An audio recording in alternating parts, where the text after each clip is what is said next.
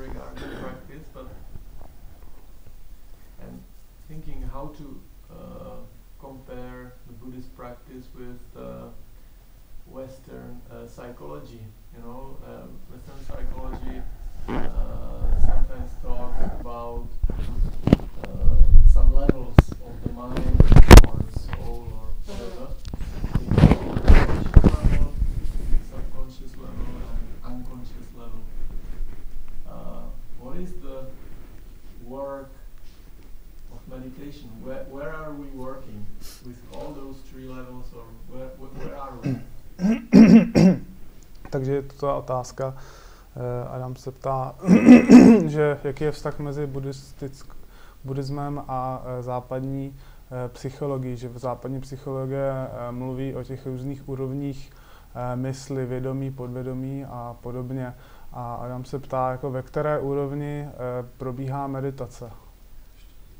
Nevědomí. Nebo nevědomí ještě. We're at the Dakota pension in Josefův, Czech Republic. Right? Tomu všichni rozuměli, ne? Now, if we are aware of that, then we're working at the conscious level. Takže když jsme si vědomí toho, že jsme na Dakotě, v České republice, v tomto penzionu. If we knew that at one time and then we forgot, then we're kind of working at the unconscious level. Pokud tu jsme a nějak na to zapomeneme, na tohle všechno, tak pracujeme v tom podvědomí nebo nevědomém stavu. But if we remember we're somewhere over there, up there near something, then we're kind of half conscious or semi-conscious level. Pokud jsme v takovém stavu, jako že něco jako víme, ale ne úplně jako všechno úplně jasně, tak je to takový polovědomý stav. The difference between those three is one of the degree of delusion. Ten rozdíl mezi těmi třemi stavy je ta úroveň té nevědomosti. In Buddhist psychology, there's no unconscious. V buddhistické psychologii není žádná nevědomost nebo There are just multiple layers of delusion. Jsou jenom různé úrovně nevědomosti. That hide awareness of some information. Které schovává nebo skrývá nějakou pozornost nebo uvědomění některé informace. One of the things that we see when we practice awareness Jedna z věcí, kterou vidíme, když praktikujeme uvědomění, is that the barrier between conscious and unconscious becomes very permeable.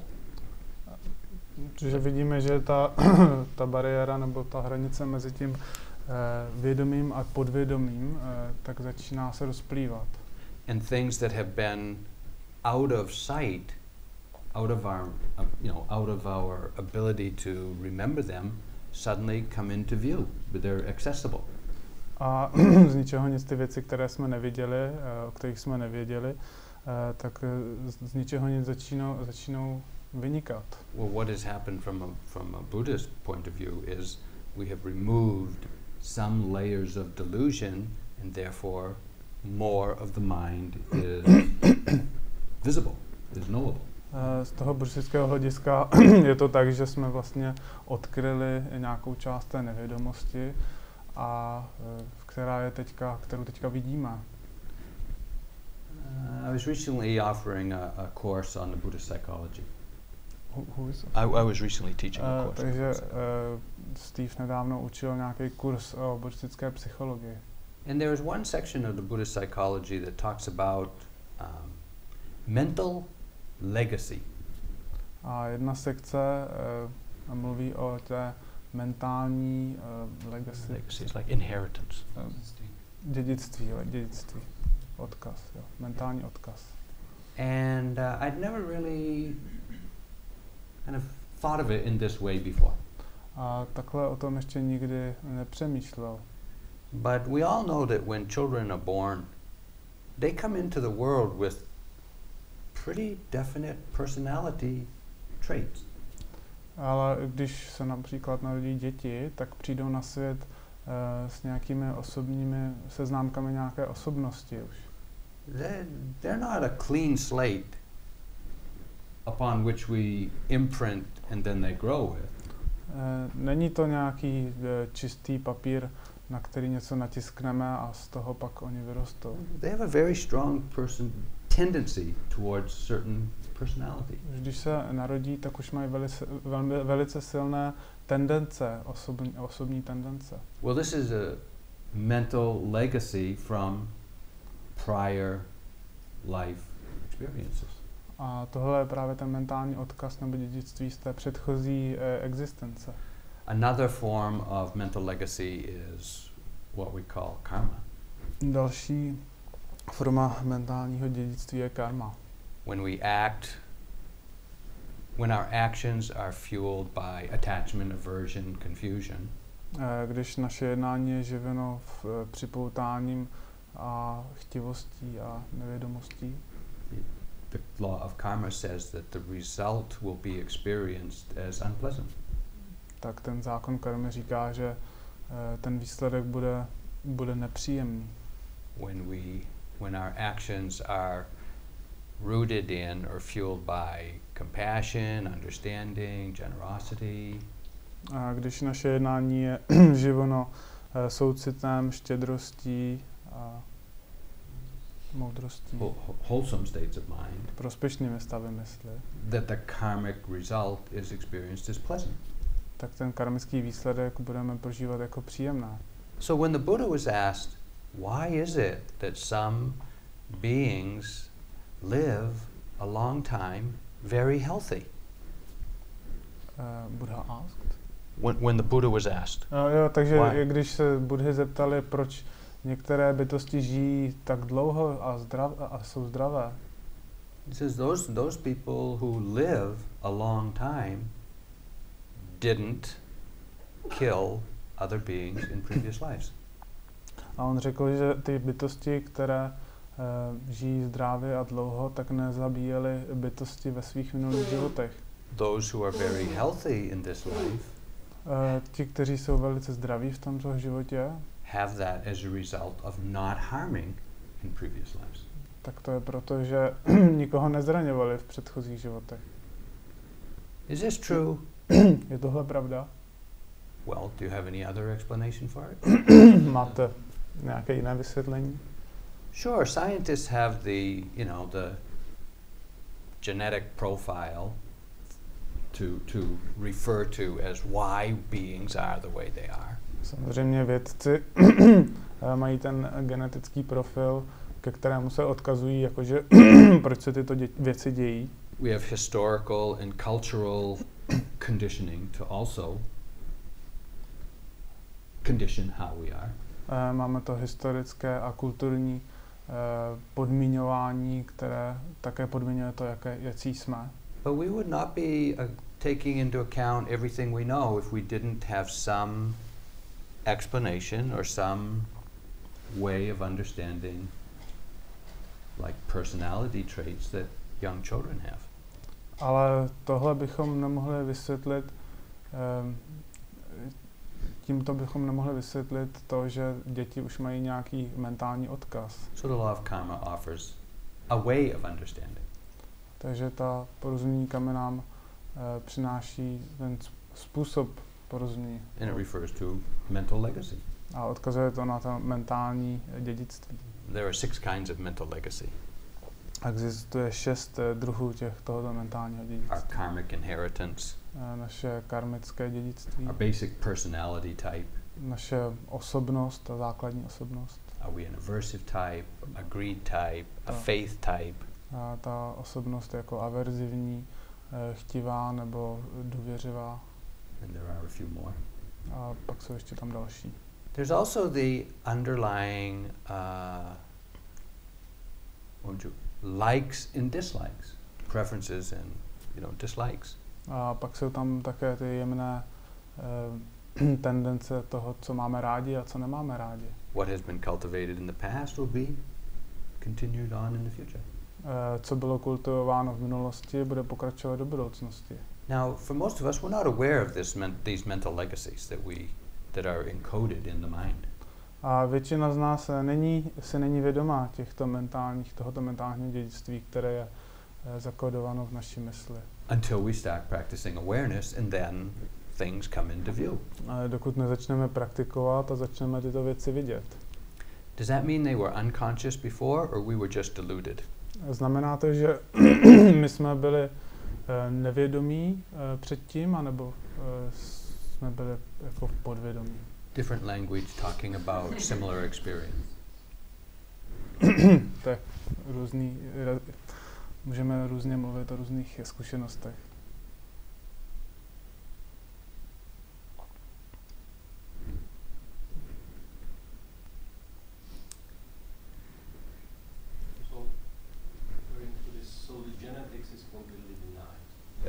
Excuse me, say it again? Genetics, I mean, genetics and this issue, because you spoke about young children that are born with certain basic characteristics. Sure. So that's actually the karma.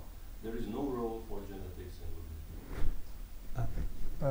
No role for genetics. Takže ta otázka je, jestliže ta genetika se tímto úplně popírá, že tam není vůbec, že s tím teda genetika nemá s buddhismem nic společného. No, I wouldn't say that at all. I would say that any way of understanding conditioning, what are causes and conditions and what is the process of conditioning, would be useful. Tohle by ale Steve neřekl takhle. Spíš by to řekl tak, že jakékoliv porozumění toho podmiňování je užitečné. But just as we are a genetic offspring of our parents, ale tak jako jsme genetickým jak se to řekne, výrůstkem, potomkem našich rodičů.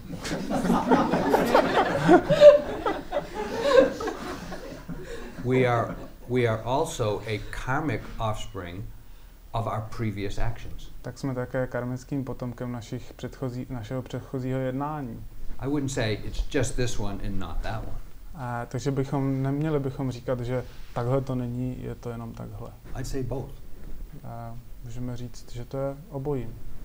I think the way the Buddha talked about the mind, myslím, že Buddha tak, jak mluvil o mysli, includes a lot of what is being discovered through Western science now. Zahrnuje hodně věcí, které byly objeveny tou západní nebo západní vědou. Of course, he didn't have the sophisticated tools or the language for describing it in a way that we could understand scientifically. Samozřejmě on neměl všechny ty přístroje a ten jazyk k tomu, aby to mohl všechno popsat. But when you look at what he was speaking about and what science is studying, there's considerable overlap. Ale když se podíváte na to, o čem mluvil Buddha a co objevují vědci, tak se to překrývá. And there's a lot of dialogue now between Buddhists of one stripe or another and scientists of many disciplines.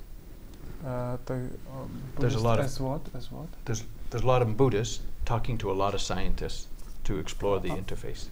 Takže tu nyní existuje ve světě hodně buddhistů, kteří pracují s vědci, aby se jako nějak porozuměli. Fascinating stuff. Jako je fascinující věci.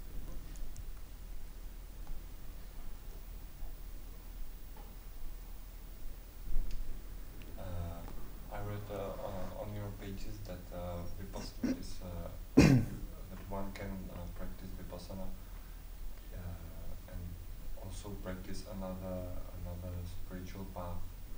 If you can more. Takže je tu otázka, že někdo může praktikovat vipassanu a také nějakou duchovní cestu. You know. Did I say that? I read it. Oh yeah, on your pages. What was I referring to? Do you remember? K čemu se to stahovalo, ne?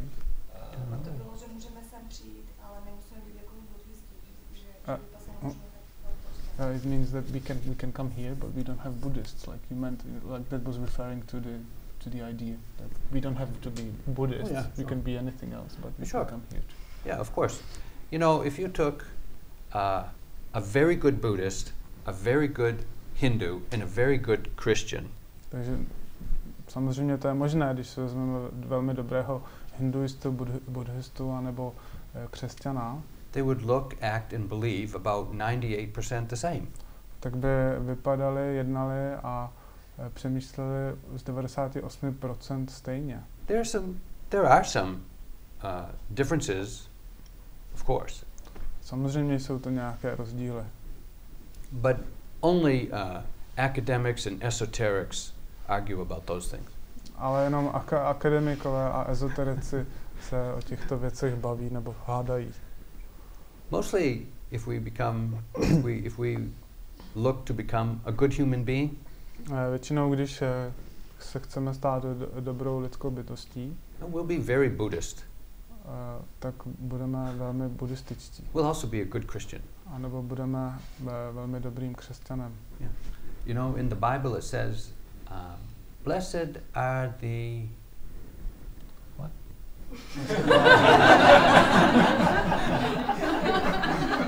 Something like, blessed are the meek, because they will see God. Blessed are who? Huh? Who is blessed? In the Bible it says, Yeah, blessed are the meek. Me? Meek. Oh, blessed are the humble. Jo, takže požehnaní jsou ti pokorní, For they will see God. Protože uvidí Boha. Even if they're Buddhist. I když jsou buddhisti. That's how I say it. So, in that sense, is there anything that we've done here as far as in our meditation practice that you couldn't do as a good Christian? Takže myslíte si, že něco, co jste tady dělali tento týden, byste nesměli dělat jako dobrý křesťan? Do you breathe? Dýcháte? Do you walk? Chodíte? Can you pay attention? Můžete si něco uvědomovat? What's the problem with being a Christian? Jaký by to měl být problém být křesťanem? But of course, what we see as the popular form of Christianity, Hinduism, Buddhism, and Muslim. What we see as the popular form is not the. Ale to, co vidíme jako tu populární formu toho křesťanství, buddhismu a islámu a podobně. Is not the practice. Tak tohle není ta praxe. This is something else going on there. To je něco jiného, tam jde o něco jiného. I want to ask, since you offered us many different techniques, as you mentioned this morning, me as a beginner, I wonder when I sit down at home for an hour, whether I can go ahead and choose whichever technique you suggested, and I just do what I feel like that day, which means that can be different every day, or different in the morning, different in the evening, and that's okay? Or should I maybe, continue and find out which one I like better and stick to that? What's your suggestion on that? Takže je tu otázka, že jako začátečníci, když teda jsme se naučili tady mnoho různých meditačních technik, které bychom měli praktikovat, jestli jako ráno jednu, večer jinou, nebo jestli bychom si měli nebo stejný, nebo jestli bychom si měli najít nějakou svou vlastní, která nám bude nejvíce vyhovovat. I think that decision is a very personal decision. Tohle rozhodnutí je velmi osobní. And it depends on both where you are in your spiritual journey. A to záleží na tom, kde právě se nacházíme na té naší duchovní cestě. If you're just starting out and this is your first exposure to spiritual practices, pokud právě začínáme a je to poprvé, co jsme se setkali s duchovní praxí, I might recommend one thing. Tak by mohl Steve navrhnout jednu věc. But others of you who've been practicing in this tradition, in this form for a decade or more, or have even ordained and spent periods of time in the monasteries, I would have a very different suggestion. Ale ostatní, kteří už praktikují dlouho, desítky let například, a už třeba se stali mnichy v nějakém klášteře a už praktikují dlouho, tak by třeba navrhoval něco jiného. But the bottom line is, any practice is good. Ale ta hlavní věc je, že jakákoliv praxe je dobrá.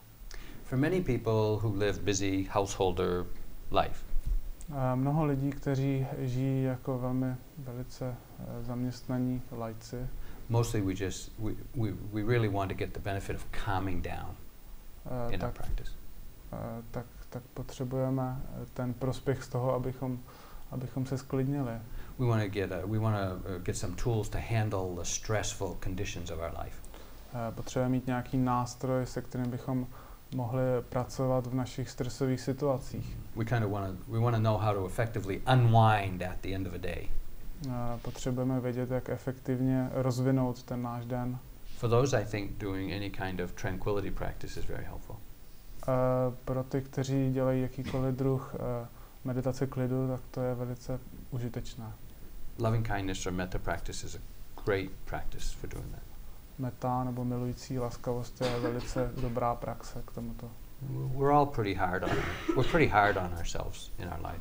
Všichni jsme na sebe docela dost tvrdí v našem životě. And we have a lot of tension and disagreeableness with other people and even with ourselves. A máme mnoho napětí sami se sebou i s ostatními lidmi. So just getting a handle on some of that and learning to appreciate and love ourselves and others is really beneficial. Takže zkusit něco takového a učit se laskavost k nám samým a k ostatním bytostem je velice užitečné.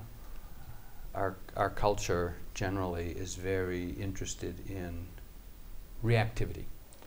Naše kultura je obecně má velice velký zájem o reakčnost nebo reaktivitu. The political environment around the world as well as the economic environment around the world. Hraje tam roli to prostředí ekonomické a to politické ve světě. Is very provocative. Toto prostředí je velice provokativní. It's constantly destabilizing the mind. Neustále destabilizuje mysl. So a practice that stabilizes the mind and brings some balance to mind, like practicing equanimity. Takže praxe, která přináší mír a klid, jako například praxe vyrovnanosti, which is also a tranquility practice. Což je také praxe meditace klidu. Great practice. Je úžasná praxe. If your life is conflicted with a lot of difficult interpersonal relationships, pokud máte ve svém životě mnoho problémů ve vztazích, I'd put a lot more energy into speaking. Tak by zahrnoval naše úsilí k učení se správné řeči, uvědomování při mluvení. And insightful understanding is always beneficial. A to porozumění vhledu je vždy užitečné. So you can take a kind of a routine and do something, one practice for a week at a time or a month at a time. Takže si můžete udělat nějakou rutinu, že můžete dělat jednu praxi týden nebo měsíc. If you have learned them and know them. A pokud jste se ji naučili a znáte. Or you could just do whatever you feel like at the time you sit down. A nebo můžete dělat cokoliv, co uznáte za vhodné, když si sednete.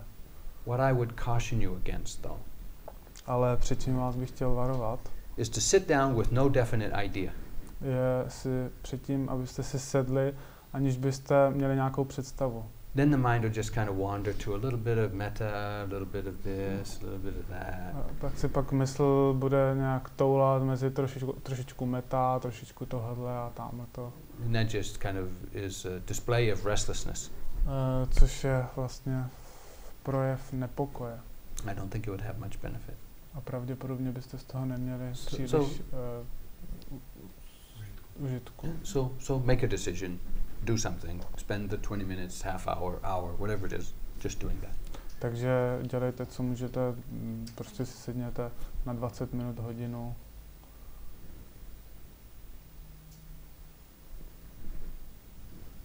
Zajímalo by mě, jestli nějaká úroveň, který proudí ta samopozornost automaticky. He's interested whether there is a level. Say it again. He's interested whether there is a kind of level from where the awareness is floating naturally. Floating? Yeah, flowing. Flowing naturally. Yes. Je dosažitelná meditací v běžném životě? And is it possible to achieve that in lay life, in ordinary life? Yes. Hodně daleko. Prosím, já jsem neslyšel. Hodně daleko. Hodně daleko? Hodně daleko, jako jak? A jestli je hodně daleko. Jak dlouho bude čekat? Jak dlouho, jako? And how long does he have to wait? You don't have to wait. Nemusíš čekat. If you make the effort, the more continuous you are in making the effort, the more you'll recognize awareness happening in your life. Čím víc budeš usilovat o to uvědomění, tím více to uvědomění budeš rozeznávat ve svém životě. But let's be realistic. Here we've had constant encouragement, inspiration, instruction, and it's still difficult to see the momentum. Ale musíme být realističtí, protože tady na tom retreatu máme neustálou inspiraci, instrukce a podobně a pořád je to velice obtížné vidět to momentum.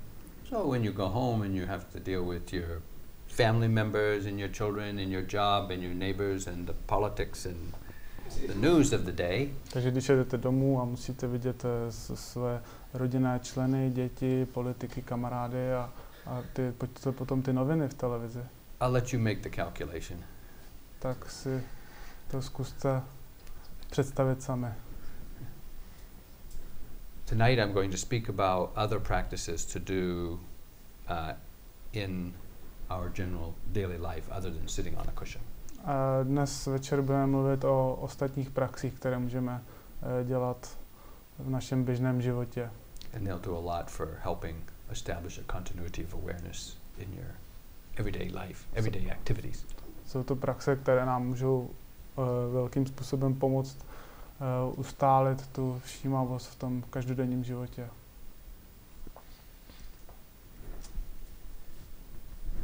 Just the word momentum in English. We kind of were asking ourselves really how to translate. Would you say it in other words? Momentum. Momentum. When there is momentum, it really refers, momentum of awareness means continuity of awareness. But it's continuity with force.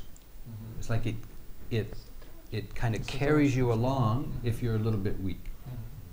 So there's a certain momentum. It's easy to pick up. Now we all know that on the first day of the retreat, try, and hardly ever notice any ease in your awareness. Takže to slovo momentum je, vyjadřujeme tím setrvačnost nějaké praxe, nebo také to byl návrh na hybnost, nebo kontinuitu. Je to všechno, to vyjadřuje to samé, ale je to všechno podmíněné nějakou silou. Například na začátku retreatu je to podmíněno silou, takže i když jsme slabí, tak nás to nese jakoby dál. Například na začátku retreatu jsme byli velice jako slabí, neměli jsme žádné momentum. But more recently, many of you have mentioned how there are periods of time when it's easeful, you're more mindful, you come back from wandering mind more quickly. Ale později jsme už reportovali, nebo už jsme zjistili, že už je to začínalo to být jednodušší, být s tím uvědomováním, začali jsme být klidní a v pohodě. These are all signs of an increasing momentum of awareness. Tohle to jsou všechno znaky té zvyšující se setrvačnosti nebo momenta všímavosti. Sayadaw U Pandita talks about different kinds of effort. Sayadaw U Pandita mluví o různých druzích úsilí. And he talks about it in terms of space rockets. A mluví o tom s odkazem na raketoplány nebo vesmírné rakety. When the rocket is on Earth and they're just trying to get it to lift off and head towards space, it takes a tremendous amount of energy. A například, když je ta raketa na Zemi a chce se dostat do vesmíru, tak to chce hrozně moc energie. That gets it up in the air and heading out. Musí se dostat do vzduchu a letět nahoru.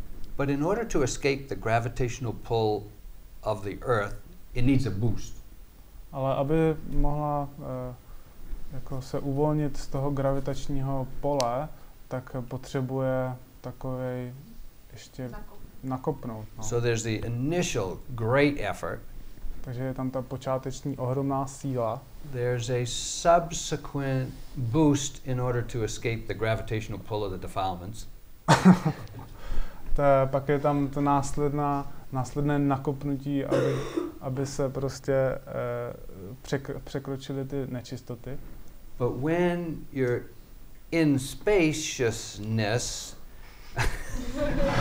orbiting around the mind and body phenomena. Takže když jste v tom prostoru a točíte se kolem těch všech jevů těla a mysli, all it takes is a little reminder every so often to nudge the mind back on track. Všechno, co potřebujeme, je jenom takové malé připomenutí, aby jsme tu mysl usměrnili zpátky na tu cestu. I can't remember what the question was, but did that answer it?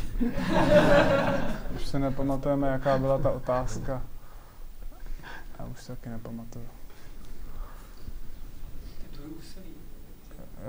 Different kinds of effort. Yeah. Different kinds of. This is one effort.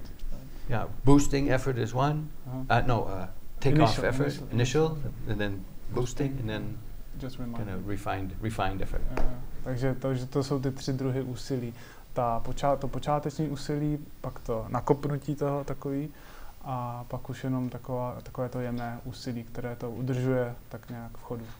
The problem with many Westerners, I'll be quite honest with you. Ten problém s mnoha západními žáky, abychom byli. We make this tremendous boosting, this tremendous initial effort. My takhle, když meditujeme, tak děláme hodně úsilí na začátku. And then when we're just ready to kind of escape the grip of the defilements. A když už jsme tak nějak téměř připraveni na to, aby jsme ty nečistoty uvolnili, we add more initial effort. Tak do toho přidáme ještě více úsilí. And it blows us way off course. A to nás úplně rozhodí. This is called striving. Tomu se říká usilování. We don't let the momentum of awareness carry us. Protože my v tom okamžiku nenecháme to momentum toho uvědomování, aby nás neslo dál. We keep jumping in there with a strong intention to apply the initial effort. Neustále se vracíme s tím silným záměrem aplikovat to úsilí. What is predominant at that time is the intention to be effortful.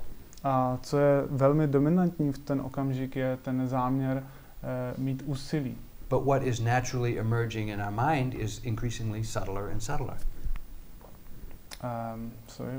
What is actually coming up in the mind and the body is subtler and subtler. Ale to, co vzniká v tom těle a v mysli, tak je vlastně neustále jemnější a jemnější. So we continually miss the point of the moment. Takže kontinuálně vlastně vůbec nevidíme, jaký to má význam, jak bychom to měli dělat správně. We're kind of blinded by the intensity of our intention and we don't see the subtlety of what's actually happening.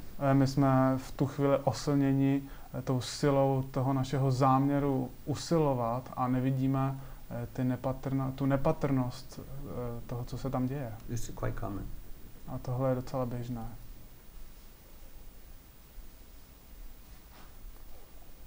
Good luck. Hodně štěstí.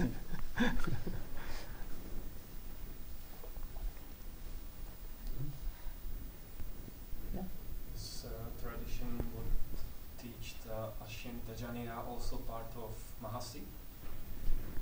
Takže je to otázka, jestli to, co učí Ashintajaniya, je taky součástí Mahasi metody. Initially, we'd like to say no, that Ashintajaniya does not teach in the Mahasi tradition, Mahasi Sayadaw tradition. Takže v podstatě bychom mohli říct, že jako to tak není, že Sayadaw Ashintajaniya neučí v té tradici Mahasi. But that's a little bit misleading. Ale trošku není to úplně přesně tak. Because if you understand that most of the different traditions of practice in Burma are technique differences. Protože musíme rozumět tomu, že většina těch tradic v Barmě jsou rozdílné pouze v těch technikách. But they all have the same underlying reliance on the Abhidhamma or Buddhist psychology. Ale všechny tak nějak podvědomě nebo tak nějak skrytě závisí na té Abhidhammě, což je psychologie buddhistická. Sayadaw U Tejaniya's teacher was the Shwe U Min Sayadaw. Učitelem Sayadaw U Tejaniya byl Shwe U Min Sayadaw. Shwe U Min Sayadaw was the first teacher at the Mahasi Meditation Center when it opened in 1947. A Shwe U Min Sayadaw byl první meditační učitel v Mahasi meditačním centru, které se otevřelo v roce 1947. And he taught there for 10 years. A učil tam 10 let. And then he went and established his own monastery. A pak odešel a postavil si svůj vlastní klášter. So he had a firm grounding in the Mahasi Sayadaw technique tradition. Takže Shwe U Min Sayadaw byl velice zběhlý v té Mahasi tradici. But he also acquired other teachings from other teachers in Burma. Ale také získal jiné učení od ostatních učitelů v Barmě. So Sayadaw U Tejaniya has the benefit of all of those, the integration of all of those teachings. Takže Sayadaw U Tejaniya má prospěch z integrace všech těchto učení. He just doesn't follow the model of the Mahasi Sayadaw lineage so exclusively. U Tejaniya pouze nenásleduje ten model té linie, té řady Mahasi. Many students who have practiced in the Mahasi Sayadaw tradition a lot. Mnoho studentů, kteří praktikovali v té tradici Mahasi, if they have been successful in that tradition, they don't find U Tejaniya's teaching so incompatible. Takže když byli úspěšní v této tradici, tak se jim nezdá se jim to v učení Sayadaw U Tejaniya not incompatible. They go together easy. Nekompatibilní. Yeah. But some people who have tried to practice with Sayadaw U Pandita and found it very difficult. Ale někteří, kteří praktikovali se Sayadaw U Pandita a zdálo se jim to opravdu obtížné. When they go to practice with Sayadaw U Tejaniya, they think it's very different and it's much easier. Tak zjistí, že když přijdou do kláštera k Sayadaw U Tejaniyovi, tak zjistí, že je to úplně jiné a že je to mnohem jednodušší. My experience is that they're very complementary. Ta zkušenost Steva je, že se vlastně doplňují. If I were to ask you, what do you see? Kdyby se vás Steve zeptal, co vidíte teď? You could say, oh, I see a gong ringer. A mohli byste říct, že vidíte to dřevo, kterým se zvoní ten zvon? Or some would say, oh, I see a piece of wood. Nebo řeknete, vidím kus dřeva. And some would say, oh, I see a brown cylindrical object. A nebo někdo řekne, vidím hnědý, okrouhlý, trubicový předmět. And the Zen student among you would go. A ten zenový mistr by udělal tohle. Which one is right? Která z těch věcí je správně? They're all right, aren't they? Všechny jsou správně. It just depends on the perspective your mind takes when viewing this. Záleží jenom na té perspektivě, kterou zaujme vaše mysl, když se na tohle díváte. The same with different spiritual practices and techniques. A je to stejné se všemi duchovními praxemi a technikami. Just a quick question. I'm not very familiar with all the traditions and techniques, and I just wonder that Goenka's method, does it fit in any of those you mentioned, or is it something else? Takže je to otázka, co Goenka praxe, jestli to patří do jedné z těchto, nebo jestli je to něco úplně jiného. Mr. Goenka was taught by Uba Khin, a Burmese layman. Takže Goenku učil Uba Khin, což byl barmský mnich. And Mr. Uba Khin was a contemporary of Mahasi Sayadaw. Contemporary jako před lived and taught at the same time. A žil ve stejném čase jako Mahasisera. And U Ba Khin also taught lay people. A U Ba Khin také učil laiky. He empowered 4 people to teach. A zmocnil 4 lidi k tomu, aby učili. One was Mr. Goenka. A jeden z nich byl Goenka. Ruth Denison in the United States. Ruth Denison v USA. John Coleman, a spy in Burma during the 50s or something. He also got empowered. Nějaký John Coleman, který byl v rozvědce v Barmě v 50. letech. And Robert Hover, who was an aeronautics engineer. A Robert Hover, což byl inženýr elektroniky. So they all have teach in the U Ba Khin tradition. A takže všichni učí tu U Ba Khin tradici. Of course, the technique is different. Samozřejmě, že ta technika je jiná. But it's also Dharma practice. Ale je to také Dhamma praxe. Also leads to Vipassana insight. Také vede k Vipassana vhledu. I won't say any more about that. Yes, enough, thank you. So it's 10:30. Maybe we ought to stop here. Takže už